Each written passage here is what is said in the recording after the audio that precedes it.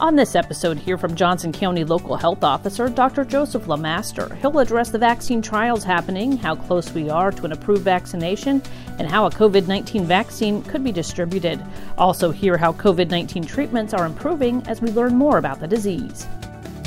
Whether you live in or just love Johnson County, Kansas, Joco on the Go has everything Johnson County. Here's what's happening and what's coming up in the community you call home. Thanks for joining us for Joco on the Go. I'm your host, Teresa Freed, a Johnson County resident and employee of Johnson County government.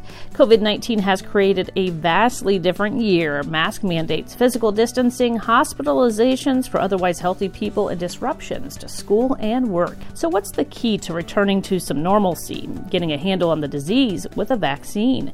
Johnson County Local Health Officer Dr. Joseph LeMaster is here today to talk about the outlook for a vaccine and much more. Can you start by talking a little bit about the vaccine trials that are happening?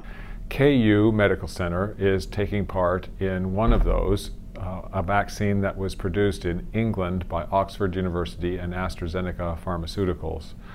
This is a vaccine that was based on some work that had been done earlier on other similar viruses to coronavirus, so they were building off of what they had before.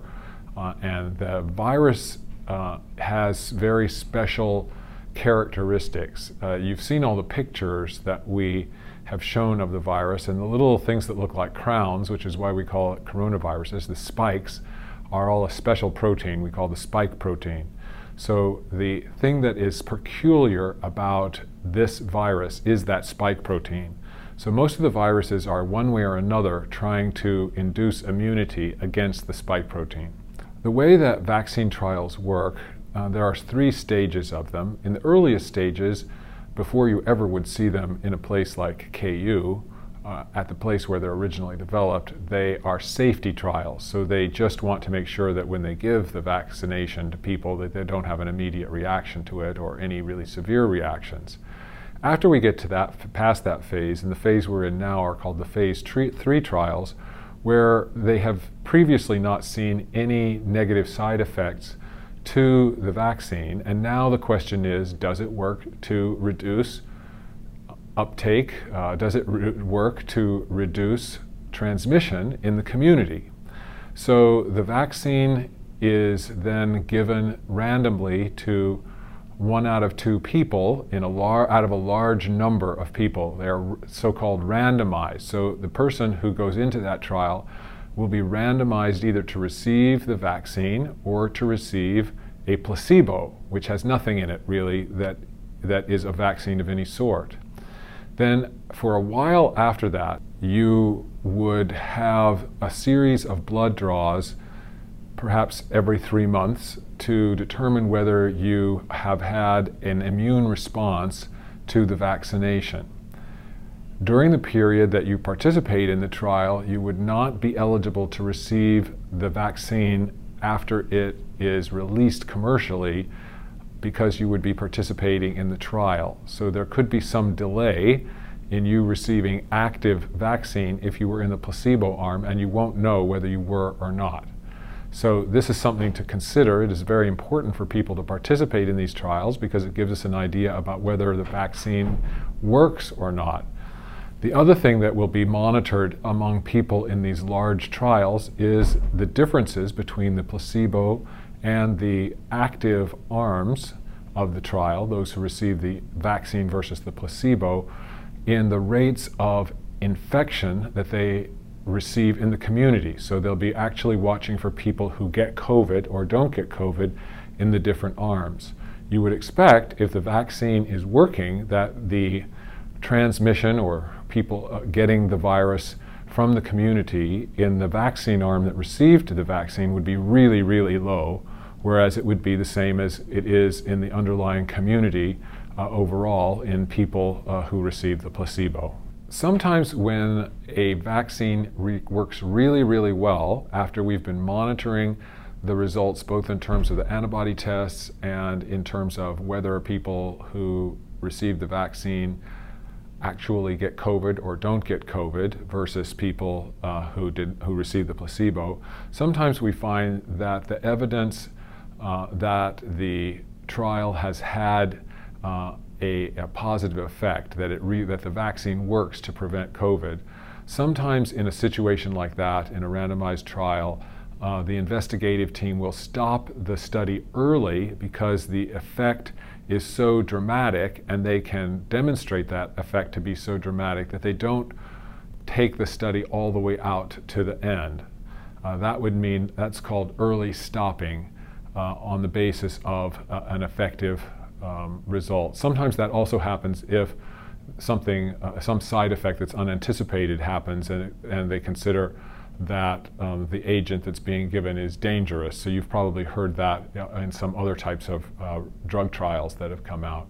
But in a vaccine trial, that rarely happens because we've done all the safety work before it gets to the public phase, the phase 3, which we're getting ready to do in Kansas City now. When a vaccine is ready, what will that look like? So in terms of the timeline of available vaccine, the fact that we're having these vaccine trials in Johnson County and the Kansas City region doesn't really make any big difference to the availability of the vaccine, of an effective commercial vaccine in the near future. This is not the only trial that's being conducted. There are other vaccines that are being tested around the country, around the world. And of course, it's like a horse race. Everybody wants to be first over that line. So the development teams are working furiously. We still believe that we probably will be lucky to see vaccine available before the first of the year. The teams are working as hard as they can. Everybody wants to be first to release their results and to make their vaccine available. You've probably heard that mass production of these vaccines in anticipation of the distribution has already begun, even before the results of the trial are complete, so that as soon as we have the results of the trial, distribution can start immediately. So there won't be a long gap after the trial results are completed or the information is available. This is going to happen really quickly at the end. Do we know more about the effectiveness of a COVID-19 vaccine? So there are a couple things to consider about this. First off, the vaccine will initially be made available to the highest risk populations, so first responders, healthcare providers, etc. Then it will be to higher risk people like those in nursing homes or others who are at high risk, and then the general population. So that will all happen over a period of months. Imagine sort of 3 to 6 months for everybody to get vaccinated. And after that, the real question is, how long does that vaccine work? There's some concern that the vaccine's effectiveness may be short-lived, that immunity may be as low as 3 to 4 months in duration, which might mean that until we have good evidence of herd immunity, that there's a need to have repeated administrations of the vaccine. We believe that if the majority of the population take part in the vaccine trials, those who are not already immune, take part in the vaccine trials, that we should be able to reach herd immunity fairly quickly. Not everyone in the population needs to have the vaccine in order for us to reach herd immunity. It's somewhere around 70 to 80%, and that usually will cause the reproductive number, or the number that we look at, that tells us that the vaccine is going to either increase in its prevalence in the community or is going to die out. So once we get to that amount, then the amount of infection that we see in the community will go down quickly. There are some people who feel very strongly that they do not want themselves or their child to be vaccinated. And in actual fact, we need to discuss that when we get to that point. It really would depend on how many people did not want to have the vaccine. We strongly will encourage everybody to have it. Obviously, there's a lot of urgency to develop a vaccine. Does that pace impact safety? There is no evidence for this vaccine thus far to have any side effects or have any unsafe complications as a result of taking it. The laws and rules that surround the production and testing of vaccinations in this country are very stringent, and if a vaccine is released, it already has gone through the most strict of testing to make sure that it's safe before it is released. That's the point of these large studies that are being done. One thing that's important to realize is that the same safety protocols that are in place for these vaccine trials are the same that we use for any vaccine trials. None of those protocols have been skipped over or eliminated in order to get this vaccine out. It's a bit of a waiting game right now. In the meantime, how has treatment of the disease changed or improved as we learn more about its effect on the body? So we know that there is a lot of virus out there, especially in our county. If you look at the county website, you'll see very high numbers of cases being diagnosed each day. The risk factors for the complex type of COVID, that is, that would put you in the hospital, in an ICU, on a ventilator, are in fact related to things that you've heard about. Older people are at higher risks. Those who are obese, who have hypertension, who have diabetes, those people are at high risk. That does not mean that the risk of those complications is zero in young people, and we still see young people all around the country, including children, who get COVID and get severe complications, end up in the ICU, end up on ventilators, or dying. The issue is that you don't really know if you become infected if that might happen to you. Your risk may be less, but it doesn't mean it is zero. But then looking at our overall rates of hospitalization, and especially ICU and ventilator use, and deaths of COVIDs, I think that we can kind of safely say, and people can see on our county Tableau website, that the number of deaths have not followed the increase in the number of cases, that the number of deaths has still remained relatively low. And part of that is because we have better treatments now than we did at the beginning. So you've heard a lot about convalescent plasma. We are using that. We use high-dose steroids. There are different ways of even positioning patients that are becoming hypoxic when they're in the hospital so that their lungs work better. They do better if they're prone, which means laying on their stomach rather than laying on their back. And then there are other treatments that we've been using. You've probably heard about remdesivir, which is an antiviral agent that we use in certain patients that are at high risk of going on the ventilator. All of these things that we've learned over the previous months, what works, what doesn't work.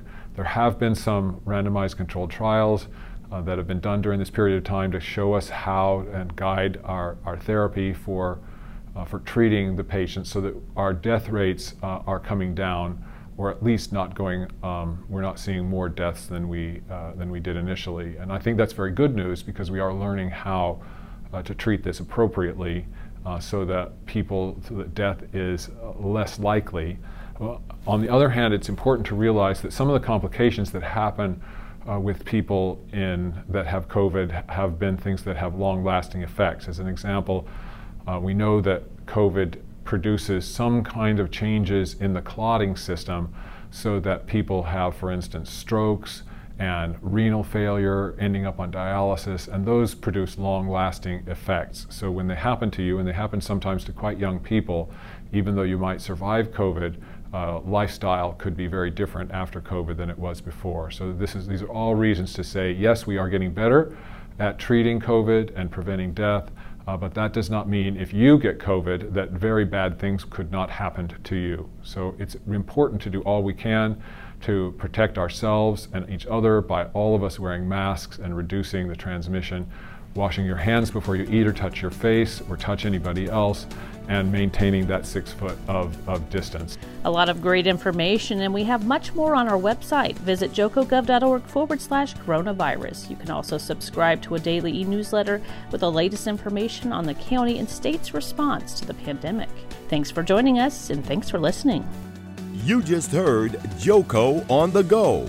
Join us next time for more Everything Johnson County. Have a topic you want to discuss? We want to hear from you. Follow us on Facebook and Twitter at JoCoGov. For more on this podcast, visit jocogov.org/podcast. Thanks for listening.